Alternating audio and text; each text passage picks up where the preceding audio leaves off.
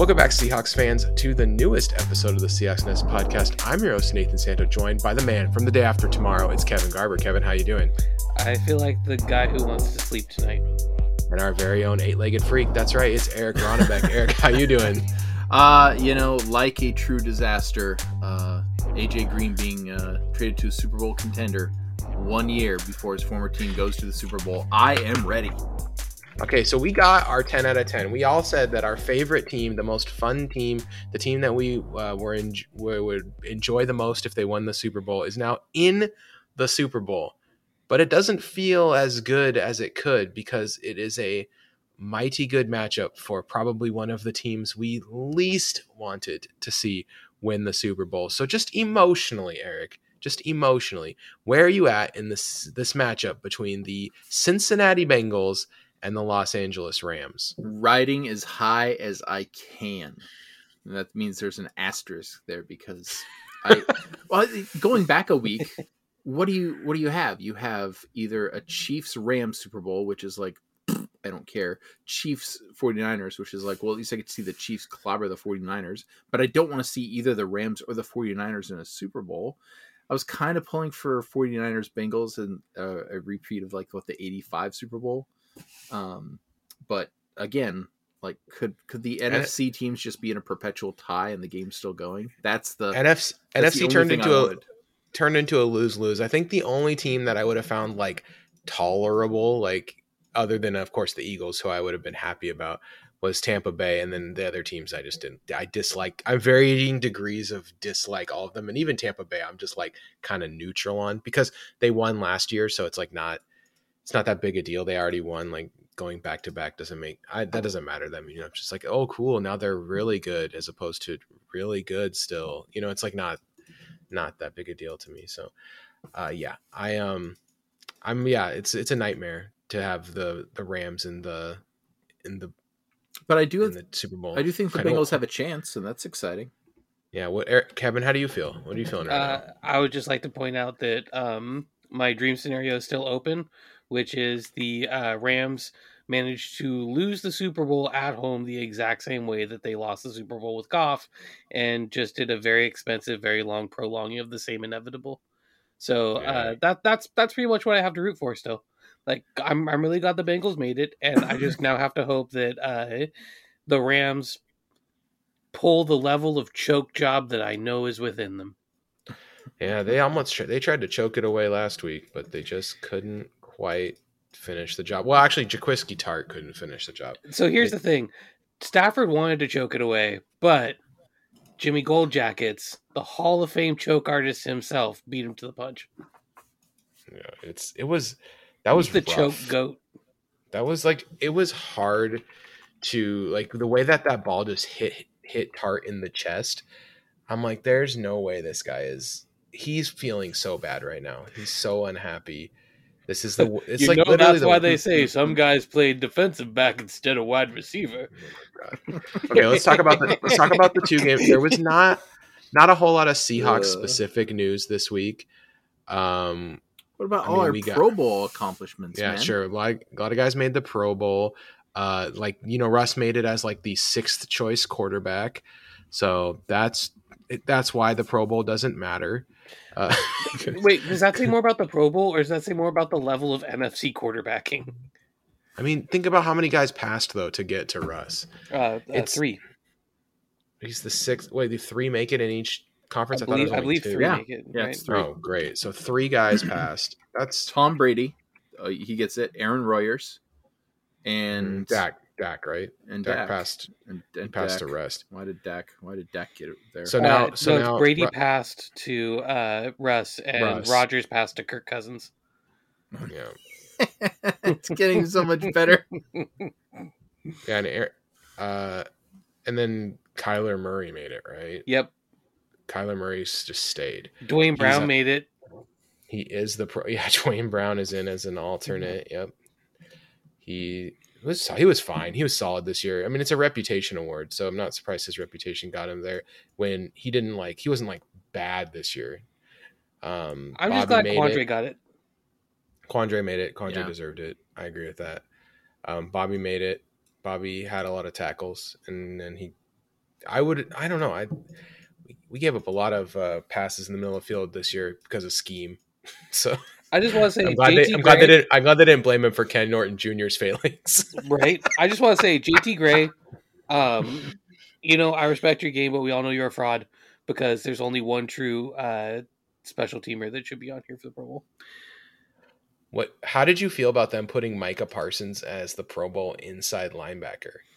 It's not less of a fraud than anything else. That is such a fraud, dude.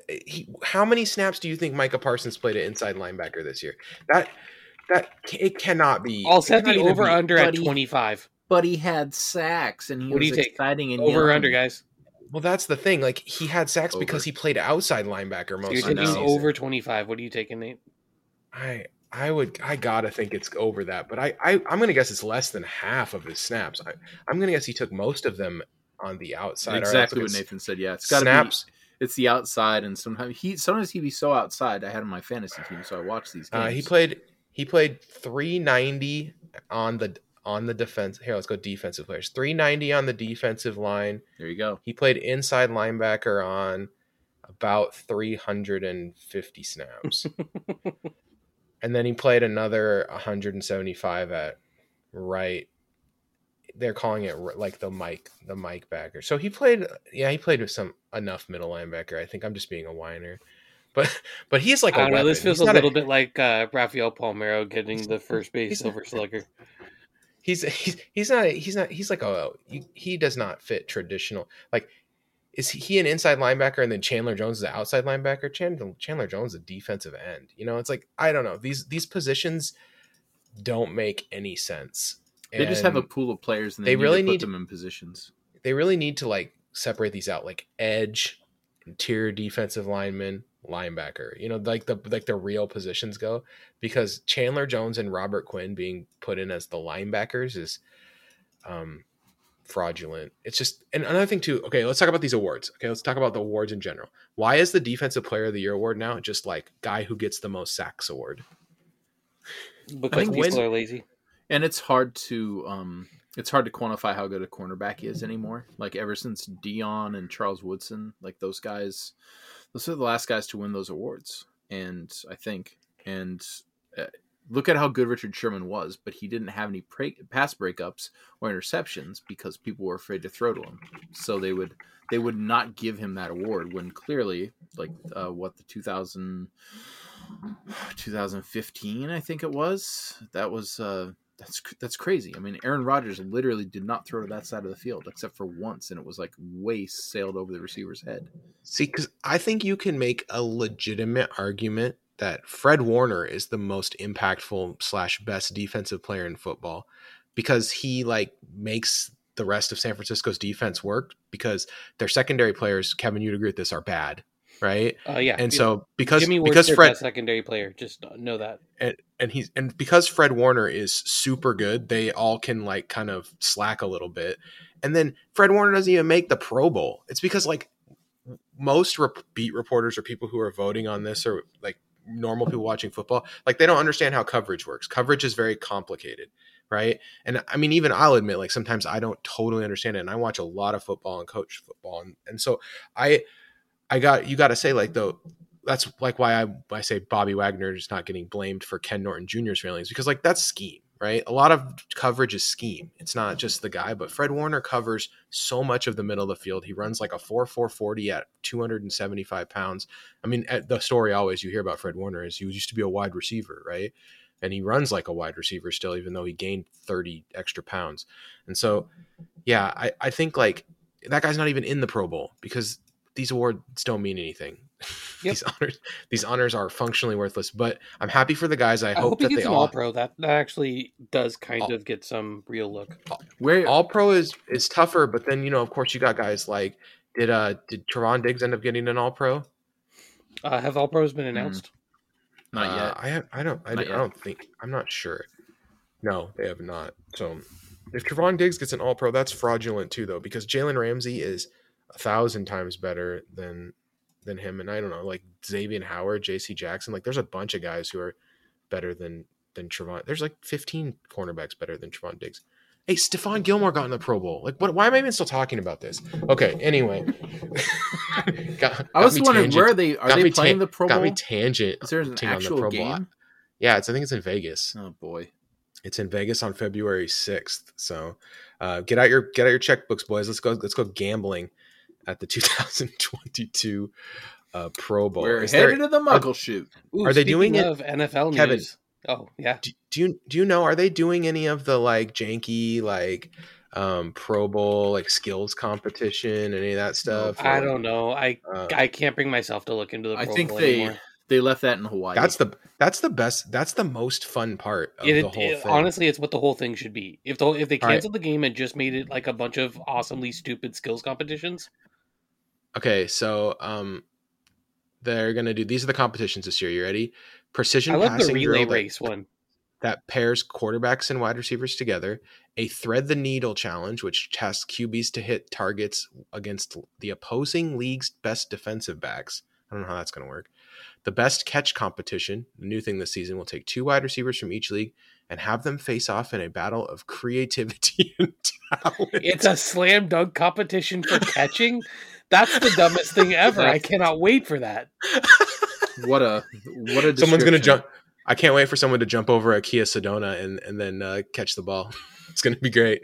I can't wait for somebody to mid-catch pull a Sharpie out of their sock and sign the football.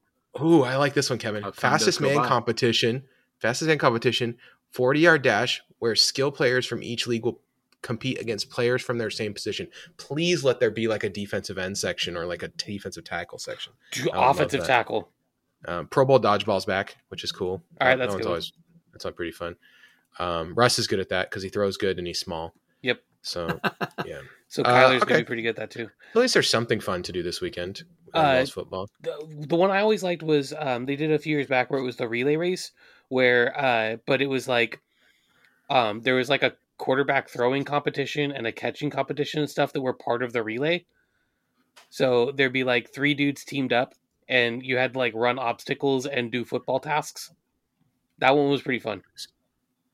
Yeah, so the thing is QBs versus DBs. Basically, the more it looks like American Gladiator, the more I'm in. Okay, so fastest man is going to be wide receivers, running backs, and defensive backs. Yeah, so it's all speed positions. So that'll be a little less fun. Quandre might be in it though. That'll be cool. And then of course Russ will be. Quandre might be in. I don't think Quandre's going to make it unless they're wheeling him out there. Oh yeah, I forgot. It seems like an unfair advantage. He's not in the Pro Bowl. I was like Quandre's in the Pro Bowl though, but you're right. He's not in the Pro Bowl. He's just in the Pro Bowl. He's gonna be there in a rascal scooter. They'll have him come in. They'll have him come in for dodgeball. And he'll be like the guy. Dodge a wrench, you can dodge a ball. Exactly. He'll be like the guy in the wheelchair from dodgeball. Just throwing wrenches at you guys are terrible. That'd be awesome. Quandre would love this idea. He'd be like, I'm game. I'll throw wrenches at people. So, okay. Now that we've got that thoroughly out of the way, we're gonna talk about the Bengals versus in detail in a minute. But first, the other big news: Tom Brady's gone. This time it's for real. Do you think that first story he denied it just to make Schefter look bad? Yes, like he just 100%. He was like, oh, this is the guy that buried me for Deflategate. Screw this guy. I was a little surprised he didn't come back just to shove it to Schefter's face because they just play one more season just to say F you. Yeah, like I don't know where you guys get this. I'm playing one more season. Yeah, pretty ridiculous. The whole thing. But what's your favorite Tom Brady memory? Mine has to be when Sherman said "You mad, bro?" and ran to the middle of the field. It's my favorite Tom Brady memory. Rest in peace, Tom Brady. Have a good rest of your life. My favorite were the 2 times he lost the Super Bowl to Eli Manning's face. That was pretty funny. That's it. Did you see the Giant? So many people posted like a petty Tom Brady tweet today. Like the Giants were like not the Giants themselves, but I think like the New York Post or something posted.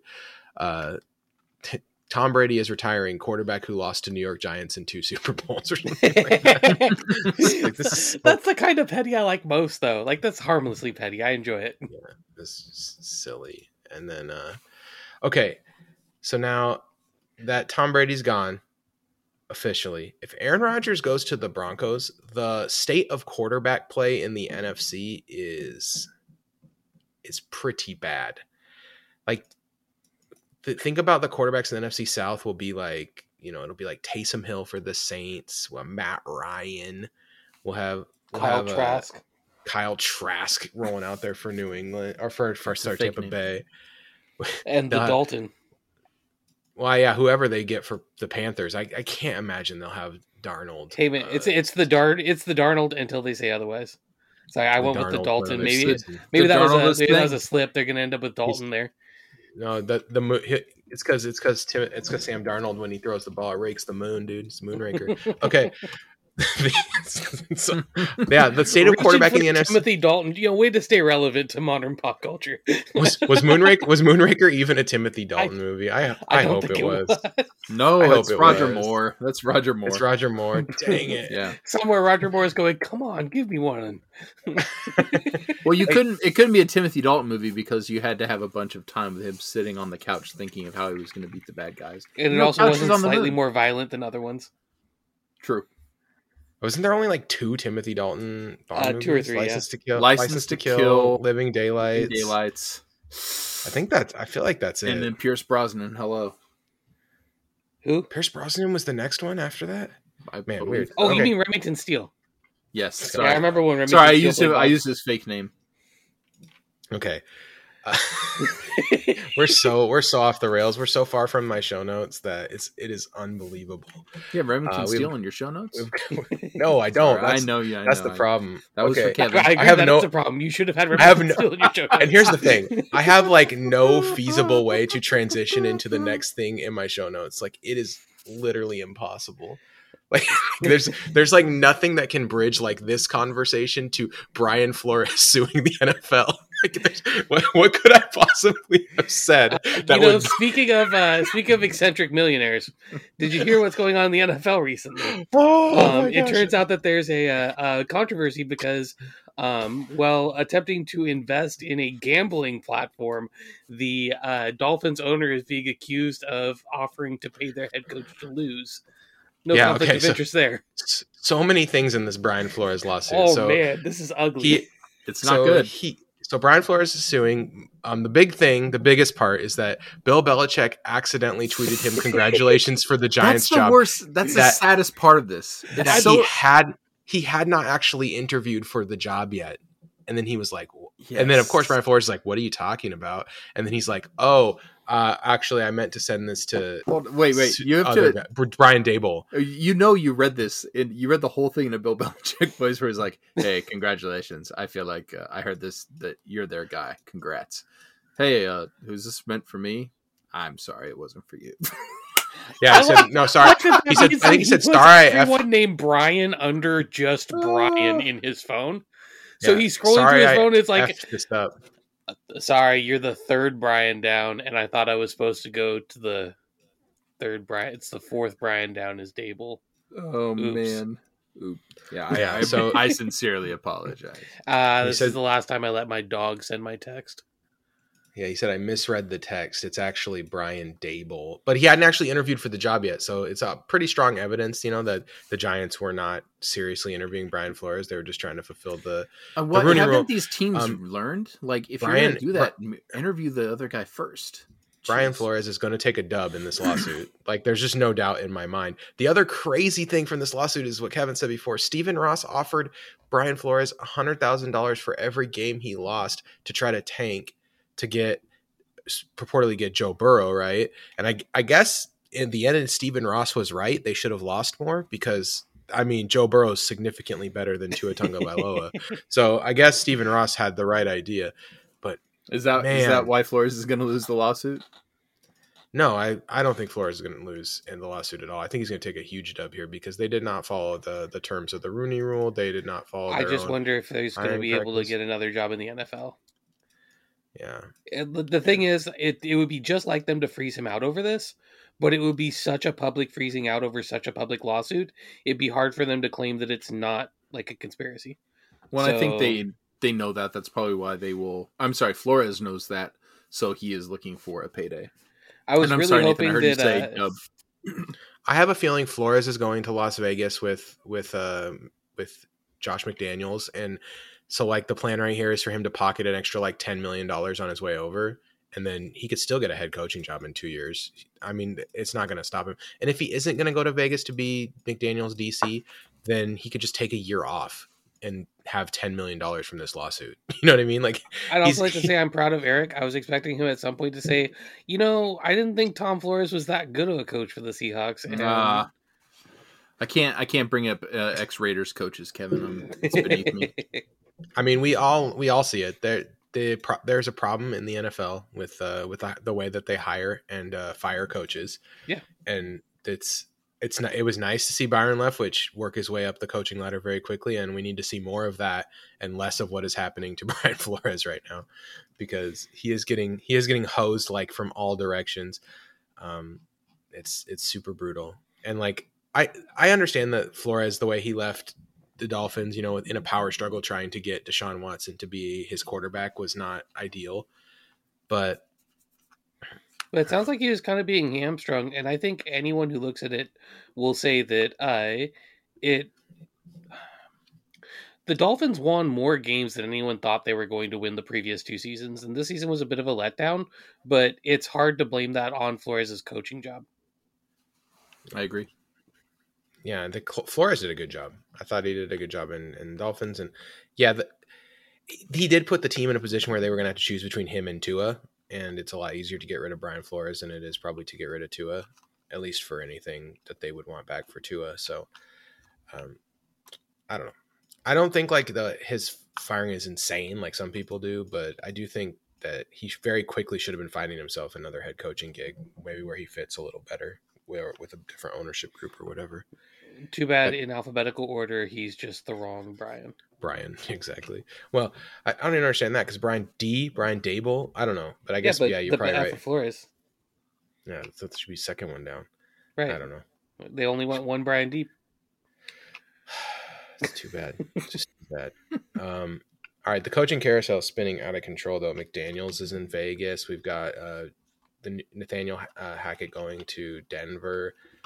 This has been an interesting offseason from that perspective. And I do think that the quarterback carousel could get pretty crazy this offseason because both Cousins and Garoppolo could be moving. There's a hole in Tampa Bay with a competitive roster other than the quarterback that's missing. So, if they could be the team that trades for maybe Jimmy G or Kirk Cousins and give it another run. Like there's just a lot of interesting landing spots. I think we could see, upwards of 10 fresh quarterbacks, or at least fresh spots for quarterbacks next year, which would be pretty insane. Did you hear the other rumor around Minnesota? Of the coach, Kevin? Yeah, the coach. Yeah, I'm not Apparently really... that's the Harbaugh landing spot. Oh, yeah, it's Harbaugh. Yeah, it's going to be Harbaugh. I'm a little disappointed because, I don't know, I think Harbaugh is a good enough coach where he will help a team rise, and I don't want Minnesota to rise, and I feel like they're close enough where they can get dangerous fast, and they're already dangerous. They can get legitimate rather quickly. And the Vikings did interview both Rams coordinators, Raheem Morris and Kevin O'Connell. They're going to interview Patrick Graham again. I personally think that if Jim Harbaugh wants the job, they should give it to him. He was very successful in his first run as an NFL coach, only left because of friction between him and his front office. And if they're willing to give him, at least some say in personnel and some calls there's no reason he can't be successful on the football field. He's very good. Very, very good. And also, didn't they hire like a guy that he knows to be the GM too? Right? Yeah, it's basically the guy who's been the de facto GM for the. Or are you talking about Harbaugh or? No, I'm talking about Kwesi Adolfo-Mensah, their new GM. He was in San Francisco with Harbaugh, he was their manager of football research and development, and he was their director of football research and development, and under Harbaugh. So, or not under, because those are like not parallel jobs, but with Harbaugh. So they have experience working together, which might be why Harbaugh is. Entering the fray there. That might be his guy. Well, that and at Michigan before last season, they basically had him take a cut because he wasn't winning the way they wanted. And so I think he kind of put a good season together and went out on top as kind of a little bit of a middle finger, because if there's anything we know about Harbaugh, he's very Jim Harbaugh. It's very Jim Harbaugh. Harbaugh is you gotta get him mad. You gotta get him mad. That's what he loves. He's a quality football coach. I would be nervous about the Vikings if they had Jim Harbaugh, because he will get the offense moving. Yeah, it's not a strong division, so he has a good shot at especially if Rodgers and Adams leave the Packers, that team is a wasteland. They will be so bad. So it's good thing they got their young quarterback. Jordan Love, baby. Watching Jordan Love play some snaps this year made me really question why they drafted Jordan Love and traded up for him. Yeah. With Aaron Rodgers leaving, though, it's like the quarterback carousel. You're like, ooh, where does Rodgers land? Is he going to Tampa Bay? I'd hate that. I think Denver seems like the spot that makes the most sense to me from just like a personnel standpoint. He's landing in a spot that has premier wide receivers, right? They have really good skill position players for him to throw to. It would easily be the best collection of skill position players he's ever had, right? Fant is a great tight end. You got Sutton and Judy. You've got Javonte Williams in the backfield, who is the budding young running back superstar. Yeah, that would be a quite excellent landing spot. And then he says, before I sign this contract, you have to use every draft pick on offensive linemen. Yeah, that's if he says that, then I think they'll be fine. Kevin, have you started digging into? Speaking of draft, have you started digging into the draft at all? I've started to get into it a little bit. I should be able to start really diving in now that, like people have had to finally declare. I haven't, because that was a really big problem I was having. Yeah, I have a more overall view, and that's that. Like, I think this draft might be kind of devoid of super duper stars. I don't know if there's like a superstar. The safety from Notre Dame, maybe, but like, there's not a lot of other guys I see like, oh man, that guy's an NFL superstar, and it's a lot of guys who I think are like pretty good. Which, as a Seahawks fan, I like to see because I do think it's kind of a deeper draft. Like, there's a lot of players I would rate in the B range, like a lot more than usual. A lot of good day two guys. Less like A's and A pluses, which means like they're going to be guys that when we start picking that are actually going to be pretty solid still, but there's just, and we're not going to be missing out on as much by not picking at what do we have 10? We gave up 10, right? Yeah. By not picking at 10, I just don't know if there's not going to be a guy I think it was an A left at 10. It's a really mediocre / weak draft in my opinion. From the other thing I think is there's a lot of like questions. Like, is Kingsley and Nagbury like notably that much worse than like Drake Jackson? Like, are we sure about that? Or is Daniel Falele like that big of a difference from like, I don't know, like one of the higher offensive, like Ike Ekwonu? Like, this seems like one of those ones where you're going to end up with people who are drafted at the beginning of the second round. That people are like, oh man, this guy's like, if we did a redraft, this would be a top 10 pick. Like, I think I could build like a legitimate argument that you should take Tyler Linderbaum like way like third overall, because at least you're getting someone who's like incredible at, even though it's not a premium position at all. Like, center does not matter, but like that guy at least is super duper good. Whereas, like, you're right, a lot of these guys just have huge question marks, like a bunch of them. Just there's good things about them and bad things about them. Or like all these wide receivers, like Garrett Wilson and Olave and James Williams. Like, can you firmly tell me which one is going to be the best? Because I have a very strong feeling that like one of the dudes drafted in the second round is going to be just as good as one of the dudes drafted in the top 15. If someone drafts Garrett Wilson to only play slot, he will be extremely good. Right. But if someone he's only playing slot. But if someone drafts him, and also you're drafting a slot receiver in the top 10 probably, which is pretty gross. You don't really. That's the same as Linderbaum. It's like, you really don't want to be drafting a center in the top 10. You really don't want to be drafting a slot receiver in the top 10. I mean, he will be really good at slot. He's really good at creating separation in the slot. And the thing is, like, I'm going to say this quiet because I don't want people to make fun of me, but I don't know about Aiden Hutchinson, dude. Like, he's good, but like, he just seems like a guy who's going to do everything okay and get you like 7 sacks a year and play solid run defense. And he could play on all 3 downs, and like that's really valuable, but it's not like that. He's not like Joey Bosa. You know what I mean? He's not. So you're saying he's Trey Hendrickson? Yeah, he's all right. Like, yeah, he's Trey Hendrickson. That's exactly right. He's fine. Like, he's good, but he's not that good. All right, I don't. People are gonna kill me for that if he ends up being like the best DE in NFL history. But I just don't. He's like a clear number 1 for everyone, and I'm like, yeah, he's good. And edge is really important, so like you should probably draft him. But I think there's a lot of questions for both him and Thibodeau. Like, I think Thibodeau that's perfectly reasonable to have a lot of big questions. Like, yeah, Thibodeau is very unrefined. He could be nothing. I think legitimately he could come to the NFL and it's like just doesn't work out. But he also could end up being super great. And I just don't. I'm going to admit I don't know. I need to watch more Thibodeau specifically. I've only watched like 1 game so far, and I thought he's a really good first step. Like that's inarguable, but the rest of it is argue. The rest of it after that, very arguable. Yeah, progressively more arguable. Yes.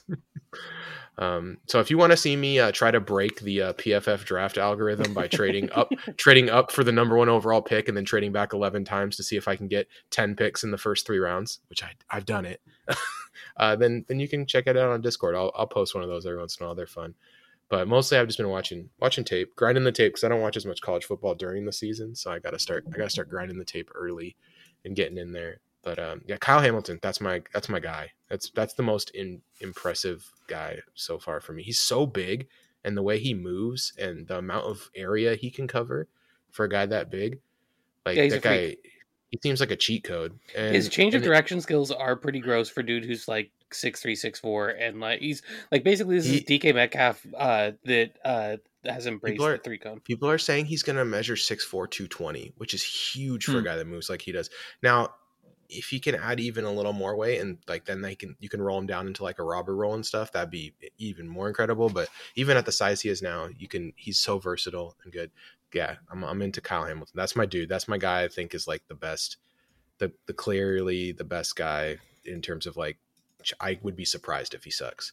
Yeah. Otherwise, I think we have like a lot of like. I think cornerback is really deep. I think offensive tackle is really deep. I think edge is super deep. Like, here's the thing. Who's the best cornerback in this draft? Ahmad Gardner? It's probably either like Derek Stingley or Trent Gardner, McDuffie, Stingley. But you see, we're already doing that. And McCreary. Like, there's like 6 or 7 guys that are all kind of the same. McCreary got T-Rex arms, though. That's part of the problem. Well, there's 6. Well, that doesn't matter to the Seahawks anymore. He'll be an all-pro now. But 6 or 7 guys that are all kind of the same. And if one of them falls to us, like I would take. They're all kind of the same to me. I'm not really crazy about any of them, but I don't think any of them are bad either. Like I would, if the Seahawks can get one of those guys, or there's a bunch of edges like this too, Kevin. Yeah. A bunch of edges who are either like a little undersized. That's what I'm saying. You have to take them off the field in rundowns and stuff like that, or a guy who he's not really an elite athlete, but he could like, he has good pass rush moves. Like there's just a bunch of guys like that are going to get picked in the second round that I think if the Seahawks fall in love with one of them, I'd love to see us pick one of those. It's exciting draft if you're a Seahawks fan, and we shouldn't talk too much draft because we should talk about the Super Bowl. But Kevin, give me one more draft thing that you want to say before we go to Super Bowl. I really hope a lot of quarterbacks get picked at the end of the first and beginning of the second round because I don't think any of them are going to be particularly good. So it's wasted draft picks that gives us better players. So once again, we are wishing for lots of quarterbacks to go late round 1, early round 2. Should we do this? Sam Howell is short Brock Osweiler. Sam Howell is if Daniel Jones had a bigger arm. Matt Corral is Drew Lock. Kenny Pickett. Matt Corral is Mitch Trubisky. We don't know more about. Kenny Pickett is like a better Chad Pennington. Like these guys are all bad. Like none of them are good. Kenny Pickett is Chad Pennington with hands like an 11-year-old. Carson Strong is like Tom Brady, but he's dumb. because he's slow. He's slow. No, Carson Strong. I heard a really good comp for him. Carson Strong is what was the is if Ryan Mallett understood what touch was. Oh my gosh, thanks. I hate it. Carson Strong can't move. His knee is broken. Like his knee is made of CJ Pro size. Oh, Malik Willis. Malik Willis is like if Trey Lance was like even less refined. 19 turnover worthy plays. I was gonna say Malik Willis is what slightly racist people thought Lamar Jackson was. Oh, there you go. Budget Geno Smith. Okay. Anyway, I'm done with it. Gross. I'm done. Geno Smith is budget Geno Smith. Exactly. All right, I'm done with this. Okay, let's Super Bowl. Let's talk about this a little bit. Okay, so I want to talk about the two teams that are in the Super Bowl a little bit and kind of what makes them special and maybe what their weaknesses are. So let's start with the bad team. Let's start with the bad guys, the Rams. Okay, what makes the Rams special? Well, first of all, Jalen Ramsey. Jalen Ramsey is the best cornerback in football. Jalen Ramsey opens up a lot of space for the rest of the defense because they can put him on an island and trust him to mostly neutralize the opposing player.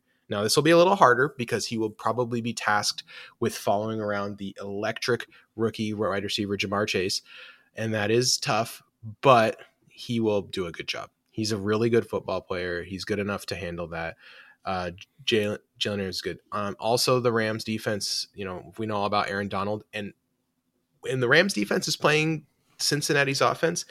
I don't know if you guys know this, but Cincinnati's interior offensive line, if I had to describe it, I was going to go tire fire, but like they were switching back and forth their guards in the last game because they were like trying to find a guy they put in Jackson Carman, which I just thought was so funny. I was like, oh my gosh, it's Jackson Carman. Like, I cannot believe this is happening right now.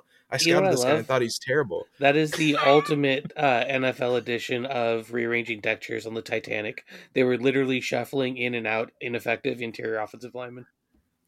They spent like a second round pick on Jackson Carman, right? Yeah. Yeah. Ouch. There's an article on the I was looking up like Jackson Carman information, and it was like 7 players that the Bengals could have drafted instead of Jackson Carman or something like that. It's like, ouch. We're in year 2 for this guy, and we're already there. We're already at the please wish we would have taken literally anyone else. So Aaron Donald's going to have a field day in this game. But the good thing about that for the Bengals is that Joe Burrow's been getting rid of the ball really quick, and so it should be fine. And their wide receivers should be good enough. They have the ability to punish over pursuit, which has been a problem for the Rams in the past. So that might match up well on the defense. On the offensive side of the football for the Rams, the Odell Beckham thing has worked out super good. I think a lot of people were questioning, where Odell Beckham was at, and I think a lot of people now looking at it would agree. Maybe the problem was not Odell, but instead maybe Odell Beckham's dad made that video and it wasn't as crazy as he's one of the best football analysts we didn't know about, and now he made a sideways Instagram video. You had to turn your head sideways to watch it, just because the man doesn't have editing software. I mean, he give him some editing software, and he's the next NFL Films head honcho. No, man. I think the big thing is Kupp can work the inside of the field, which means that you have somebody to kind of counterbalance things for Odell Beckham Jr. And something broke in Baker Mayfield. He did not trust his arm, even before the injury. And like Odell Beckham is a guy that you need to trust your arm and just know he's going to be there and throw it. And Stafford is 100% willing to do a couple of reads, and he gets to the part where he's like, okay, Odell Beckham's my third read. I haven't even looked that way, but I'm just going to huck the ball as I turn in that direction because that's how Stafford's always worked. And it works out really well when the guy that you're just hucking the ball at is a really good wide receiver. Yeah, I feel like they really have found kind of the right balance on offense. And then Cam Akers coming back from the injury, Superman stuff, coming back from an Achilles so quickly, and he looks like he has the juice. He looks like he is not any different than he was before he left. Really impressive stuff there. Gives them another, kind of dynamic on offense that they didn't have as much with Darrell Henderson and especially Sony Michel. Yeah, they haven't been running the ball super effectively, but that has a lot to do with blocking and the way they're being defended. If a team chooses to run a light box, they can beat you up for it. Yeah, if the Bengals come in now, on the Bengals side of the ball, the Bengals defense is all predicated on one big thing really, and that's their safeties. Their safeties are quite excellent. And then what I liked about last week's game plan, okay, in the first half they played against Mahomes, and they came out and they tried to blitz and stuff to create pressure, right? They tried to do extra stuff to create pressure, and then they weren't getting the pressures home, and so they decided, you know what, fine, we'll just instead what we'll do is we'll spy Mahomes on basically every play. We'll rotate a safety down into the box a lot, which is good because their safeties are good. So if you rotate a safety down to play Robert and you leave Jesse Bates up top, Jesse Bates can handle it. He can play single high and do fine. Yeah, so and Von Bell plays too high and Robert roll both well. Yeah, and so then they changed the look for Mahomes completely in the second half from mostly too high in the first half, which is how people generally play against Mahomes. Mahomes sees a lot of too high safeties. Instead, they switched it up. They played one high with a robber, and it worked really good. They really kind of turned the game around on defense. And even though the pressure wasn't getting home, it was getting Mahomes kind of off his spots. And we saw at the beginning of the season, sometimes Mahomes, when he's off his spot, can get rattled. In the second half of the season, old Mahomes was back, tricksy Mahomes, where he makes the one-legged all-arm throw and stuff. But he has games where if you knock him off his spot, he's not quite as good as he normally is. And I thought they did a good job with that. And then the Bengals offense, what I liked is in the first half, they ran on every first down. It looked like Pete Carroll was their coach. It was very annoying. I was getting super mad. I was like, why are they doing this? They need to do something else. In the second half, they replaced a lot of runs with screens to wide receivers and let the wide receiver run over a guy for 5 yards. Yep. That forced Kansas City to play differently because at that point, all their safeties started having to focus on more things. Because if Jamar Chase runs over a guy on the outside and the safety doesn't come help, then that's a touchdown, right? Like that, he is electric. So the safety has to come out, and Kansas City safeties aren't good enough to be trying to do a bunch of extra stuff. So I really like how they exploited that. And I could see them doing, the thing that annoys me about Zach Taylor, okay, is that he does not adjust very well until halftime. And then he goes into halftime and he makes a good adjustment. And it's in the Super Bowl, you cannot get buried by the Rams in the first half and then come back and play a better second half. It's a dangerous game to play in a situation like that, especially because the halftime's so long. You cool down. You might come out a little flat in the second half, and you can't afford that if you're down 21, right? Yeah, they need to come in with a good game plan. I agree. Yeah, so I really need to see if the Cincinnati's going to win this game. They need to make sure they're not getting killed for the first half again, and then they should be fine. And I really like this matchup. I think it's a really fun matchup. Cincinnati is really up and down, but their skill position players are truly great. And their defense has two safeties who are just playing at tippy top level. When two safeties are really on like that, it warps a defense. We've seen it with us, right? When we had Earl and Cam, your defense can really just change around just two guys playing at the top level like that. And so I really like watching their defense. And I'm excited. Oh, and another thing is, every time Eric Weddle's on the field, Cincinnati has to throw at him. You have to go after that guy. He's 1,000 years old, and he was retired for literally 3 seasons. Yeah, I was gonna say he hasn't played football in 3 years. You have to attack that guy on every play. And Jimmy Garoppolo sucks too much to do that, but Joe Burrow doesn't. Okay, Joe Burrow, he needs to analyze where is Weddle going to be on this play and attack that guy on every single play, because there's no way that guy is still playing good. I refuse to believe it. You can't sit out for 3 years, come cold off the street into the NFC Championship game and tell me that you're ready to go. No freaking way. So yeah, every time that guy's on the field, they need to go after him. I still don't understand why they brought him back. I don't. How many snaps did he play? They had nobody. Yeah, they ran out of guys. There's somebody you can get though. There's somebody. I mean, a 2 or 3 year retired guy. That's crazy. Yes. He's 37 years old. Oh. He's not. It's not even like he retired and he retired young or something. No, he is no longer a Ute. He is no longer spry. Yeah, he played a ton. I don't know. You got to go after that guy. Eric Reed wasn't available. You got to make that guy a point of emphasis. Hey, because you have the receivers too to attack that guy. It's not like San Francisco where they only have two guys worth their salt in the receiving and game. A quarterback that can't throw over the middle without throwing it into the chest of a linebacker. Right. They've got Joe Burrow. They've got all these receivers. Go after go after those guys. Yeah, but like have Boyd turn him around on a route. Have make him chase down T. Higgins. Make him run after Jamar Chase. Like even CJ Uzomah is like he's not slow. Is his injury good enough that he's going to be back? Uzomah? He sprained his MCL, right? Like so in the conference championship game? Yeah. I didn't see. Yeah, so they labeled it encouraging.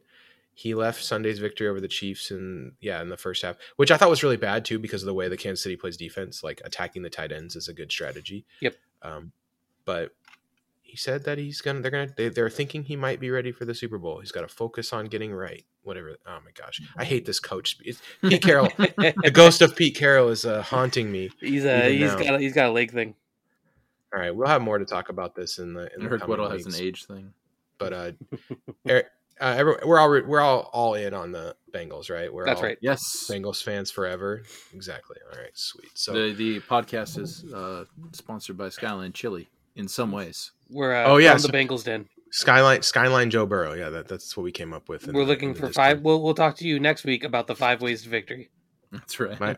My brain working very poorly today, but let's go into the money zone here. For there are many ways to support the Seahawks Nest podcast. The best way to do so, head over to only12s.com and click anywhere on your screen. For as little as $1.24 a month, join the Discord. Talk to us during the Super Bowl. Talk to us during the Pro Bowl skills competition this Thursday. Thank you to those people who are supporting the show. Andy, Brett, Do It All for the Tucci, Flocktimus, Greta, James, Jose, Carrie, Lucas, Ryan, Timothy, Tom, Emmanuel, Astro, Bob, Casey, Daniel, David, Foles, Jay, Leon, Michelle, Michael, Mike, Richard, Thomas, Mikey, Werewolf, Brandon, Nick, and Blake from Washington Fish Quest. Check them out on YouTube, Washington Fish Quest. Okay, let's get into it. Today's movie club. So, okay, a lot of times what I do to try to think of what movie club we're going to do is I go to Rotten Tomatoes and I look at like what's coming out next week. And of course I see like, oh yeah, next week coming out, we got Jackass, the movie.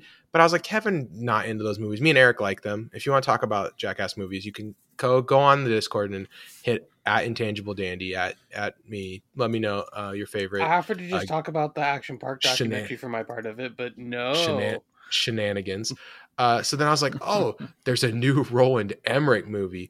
And then I was like, oh, then I was talking to Kevin. I was like, Kevin, we could do a Roland Emmerich Eliminator. And Kevin goes, what? Like, so we would eliminate all the movies? And I was like, that's a fair point. These are all really bad movies. Yeah, here's the thing. None of us will go to bat for Independence Day. And that's the only Roland Emmerich movie that people go to bat for.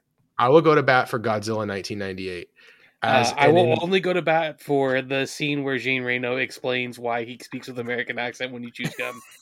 Okay, here's the thing about Godzilla 1998, okay? And oh no. And here's the thing. It is undoubtedly a bad movie. It is not good, but it is enjoyably bad. And the plot is nonsense.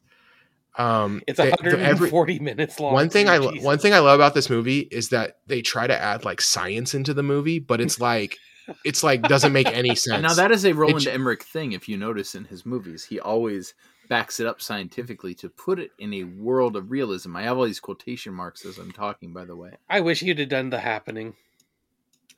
It would have been entertaining. It would have been more fun. A decent movie, yeah. I wouldn't go that far, but it would be more fun. I felt like Roland Emmerich is like, I understand disasters. I will fix Godzilla. And it's like, it's like you need to have Godzilla be directed by a person who like understands like Godzilla, like how sweet Godzilla is. Not a fan of iguanas. Anyway, also there's Godzilla's played by a dude in a suit. So that's all. That's the last thing I'll say about that movie. Okay, so we're not doing Godzilla 1998, unfortunately, even though it's quite a. Does Eric have one he would like to push forth? No. I my favorite disaster movie, unfortunately, is not Roland Emmerich, so I can't. Okay, so then Eric said, let's do Fae 5 disasters, and I was like, that's fine. Like, we can do that. So all right, so we're going to talk about. I was ready to talk about Stargate and Universal Soldier.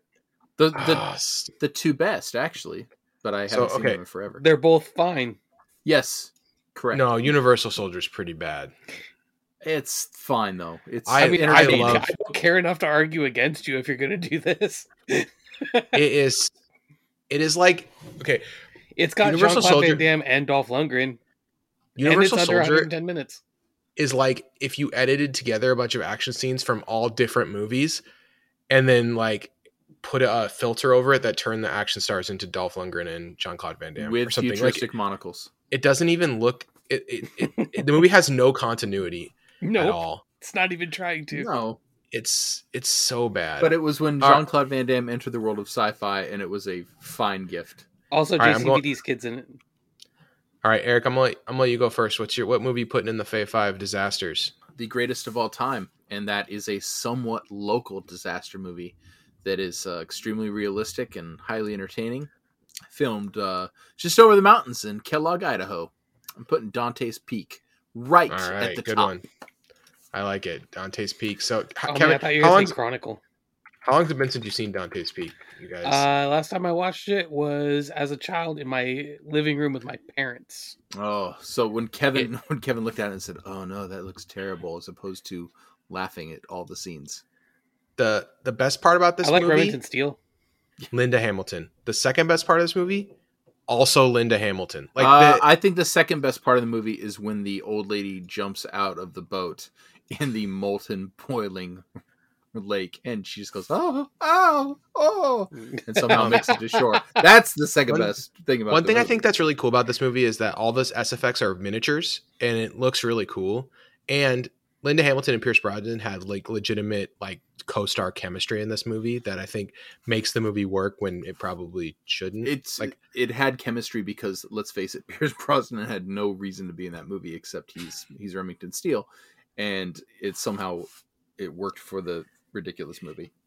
It's San Andreas, but like in 1997. That's my and in a bigger populated city like Idaho. I like it. It's pretty solid. All right, you ready for mine? You guys ready? Yeah. 2013. This Is the End. Oh wow! Okay. This movie is super funny. I'm gonna stump for comedies hard in this whole thing, but this movie makes me laugh super hard. I love all of the like weird, crazy cameos they got in this movie. Michael Cera, Channing Tatum, like just like crazy stuff going on in this movie, and then just the way that Jay Baruchel and Seth Rogen interact in this movie, just like the whole time, just makes me laugh so hard. Like, oh Jay, your references are out of control, bro. Like, just like all that stuff is just hilarious. No, wait, Kevin hasn't seen that, has he? I have not. Okay, Emma Watson, great, probably my favorite cameo in that movie. Yeah, it's so good. It's just an awesome movie. It's really fun. Kevin, you would very much enjoy it. Don't go into it trying to think too much, but it's definitely got some great stuff in it. All right, Kevin, what's your disaster? I also went 2013. I also went comedy disaster movie. Nice, and that is 2013's The World's End. Nice. You know, World's End was on my short list of movies to try to convince you for the other two, so that's funny. All right, this movie is delightful. Great. It rewards multiple watches because the first time you watch through, Simon Pegg's character Gary King is frustrating for the first half of the movie, and then there is a big plot thing that happens, and the second half of the movie is incredible. And it's sort of like the movie's going along, and it's Edgar Wright, so the sound's good and the editing's good, and it's moving along at a pretty good pace. And then all of a sudden, it's like somebody flips a switch, and the stairs you are walking down suddenly turn into a slip and slide, and you are hurtling towards the end of the movie. That is where the disaster element of this movie comes in. And when you go back and watch it the second time, you notice a lot of very clever things being done to set up the second half of the movie. And it goes up in my estimation on a second and third watch considerably. And I already enjoyed it to begin with. All right. I have like 3 suggestions for the other two. Do you guys want to hear them? Oh yeah. And then you guys can add to this list. 28 Days Later. Okay. I think it's like the best like disaster end of the world zombie thing that at least had come out recently. Contagion, 2011. Oh, that was on my list too. Very, very seriously looked at kind of something that, you know, if we could go through in the near future. We've seen kind of traces of this. And then Cloverfield. I think that Cloverfield is a really like cool disaster film. I just think it's cool the way that one of the best kaiju films, and it's done in a unique way. I think it's like it a lot of times found footage lowers the enjoyment of the movie for me, and this one is one of the rare movies and that like kind of it raised the level of the movie. So that's kind of, those are the three that I had in mind. Did you guys have some stuff you want to talk about? How about you want to talk about Twister? Just the cow. All right. I feel like having a zombie movie in here, right? I feel like having a zombie movie and a kaiju movie in here probably makes a lot of sense. Cloverfield, I'm good with the kaiju. I also think the more recent, like I could see going with Kong Skull Island. Godzilla 1998. No. I wouldn't put Kong in there only because that's a monster movie. It's not. It's not a disaster. I agree. I think Cloverfield. I do feel like Cloverfield has disaster vibes. Yes. In my and part of the thing I tried to do here with the movies I picked is I wanted disaster vibes, like end of the world or like just like cities getting destroyed kind of stuff. And that's kind of why I went with 28 Days Later over other particular zombie movies, because that scene where he rolls out of the hospital and he's carrying the plastic bag is like, and there's just garbage all over the ground and the city's completely empty. Yeah. And it's like, one, it's really just like kind of jarring to watch. And the other thing is it really gives me those like disaster end of the world vibes.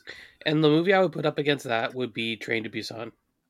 2016 like South Korean horror movie where it's again kind of the same thing, where the only difference is 28 days later he wakes up from the coma at the beginning of the movie and things have already fallen into disarray. Train to Busan has the disaster movie feel where you are watching the disarray begin and you are watching kind of society crumble as the movie goes along. Can I throw a curveball in here? Sure. You seen the Mitchells versus the Machines? I have not. I have not seen that yet. Seen? No. Oh man, it's on my list. I had no interest until you said how much. It's a dope. It's actually like a dope end of the world movie, like robot apocalypse.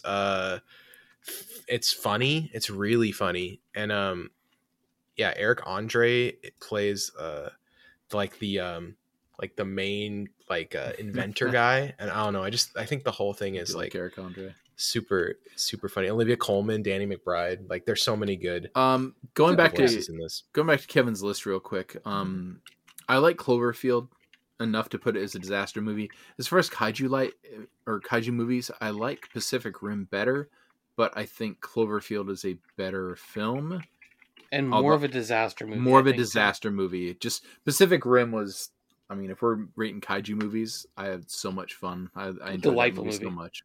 But what about like Children of Men? That's up there. I just trying to throw more. Excellent movie, but I don't feel like it fits what I'm thinking of for like a disaster movie specifically. Definitely end of the world. What about WALL-E?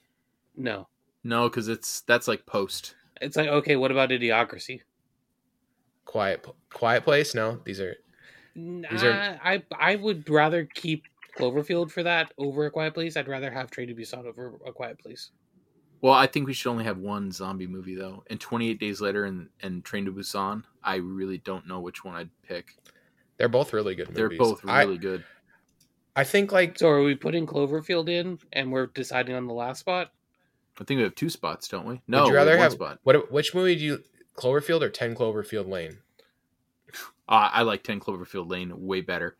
And that was significantly less monstery. Not less. So does that make it a worse disaster movie though, or does I would go with Cloverfield as a disaster movie personally? I feel like they're both disasters, right? Because like 10 Cloverfield Lane, like we got the disaster happening, then they lock themselves in. So like it already happened and it's underground. I'd agree with Kevin there. Like disastery. It's our new adjective. yeah, Cloverfield is the first one is much more disastery. What about Airplane? No. Also, none of the airport movies. Those movies are boring as hell. Not Titanic, obviously. Titanic, we're out on Also, that. the ending's just so sad. Well, we don't want You saw that to coming. cry. So, okay. I think, okay, so Contagion, 28 Days Later, and Train to Busan are all trying to fill this same lane of like a sickness disaster. I like Contagion, but I think Contagion's out for me. I think Contagion's out because, as we've seen over the last couple of years, it's far too optimistic on how people act. Not realistic Not enough. realistic enough. It takes. Kevin doesn't want a satire. Kevin doesn't want a satire on the list. Hey, Eric, I really need you to talk about Deep Impact for 1 minute right now. Go. He can't without blushing. I can't without bringing in Armageddon. I mean, these are just stellar films. Can we make this a top 10? Deep Impact. Armageddon should be on the list because Bruce Willis, Die Hard. Okay, my minute's up. And when Ben Affleck's crying because Bruce Willis is died, I can't take it anymore. What about the wrong asteroid favored? What about the Tom Cruise War of the Worlds movie? No, I like that movie. That movie's good, but it's nowhere near like. How about the original Reading by Orson Welles? Yeah, yeah. About the radio show. Okay, so I just wanted to bring up as many movies as I could so that people would have something to talk about in the Discord. Let's now make our 28 Days Later, Train to Busan final decision here. Okay, I will say I think both of these are stellar zombie movies and stellar movies overall. My argument for Train to Busan is the same argument that I made for Cloverfield, which is I feel like it shows more of the disaster. And if I'm making a list for disaster movies, that is what I would probably hang on Train to Busan. Okay. Eric, what do you think? If I'm breaking the tie here, because you both suggested it, if I'm going in a like better movie, I don't know. I'm right here with Kevin. It is more disastery, and we're going disastery, and that sucks because 28 Days Later might be I don't know. I keep saying I may like it better than Train to Busan, but no, they're neck and neck, and they're two totally different movies. Which is, we'll save this for the Zombie Eliminator. I mean, 28 Days Later is singularly the reason why we got so many zombie movies since the year 2000. Oh yeah, like, it was very influential. That movie revived zombie movies. Were dead. Nobody wanted to see zombie movies anymore. Ironic. And they rose from the dead, ready for brains. June 27th, 2003. But seriously, this movie brought zombies back. And then after that, we had, the Dawn of the Dead remake, and we got Shaun of the Dead, and then Dead Snow, Zombieland, World War Z. A bunch of really bad zombie movies, but a lot of really good ones. But we got real mixed bag. A few great seasons of The Walking Dead. The Walking Dead started out really good. Mm-hmm. Yeah, and I'm sure that there are parts of it that are good too, but I just had to give up after a while. it just became too much of a commitment. You were the cast member that just died. You're like, okay, well, I died now. I mean, they're on season 11. They put the show on hiatus though. Like it's now officially. Well, they film in Georgia, and that's it's the South and COVID, and they just can't do it. Yeah. Okay. All right. So that's our final. Our 5 is Train to Busan, Godzilla 1990, Cloverfield, Dante's Peak, This Is the End, and one more. Kevin, was your The World's End. All right. So tell us your favorite disaster movies. Maybe you are into the natural disasters. You like The Day After Tomorrow, or you love Deepwater Horizon. You want to see Mark Wahlberg fight an oil spill. So for Kevin, for Eric, we will see you all next week. Go Hawks.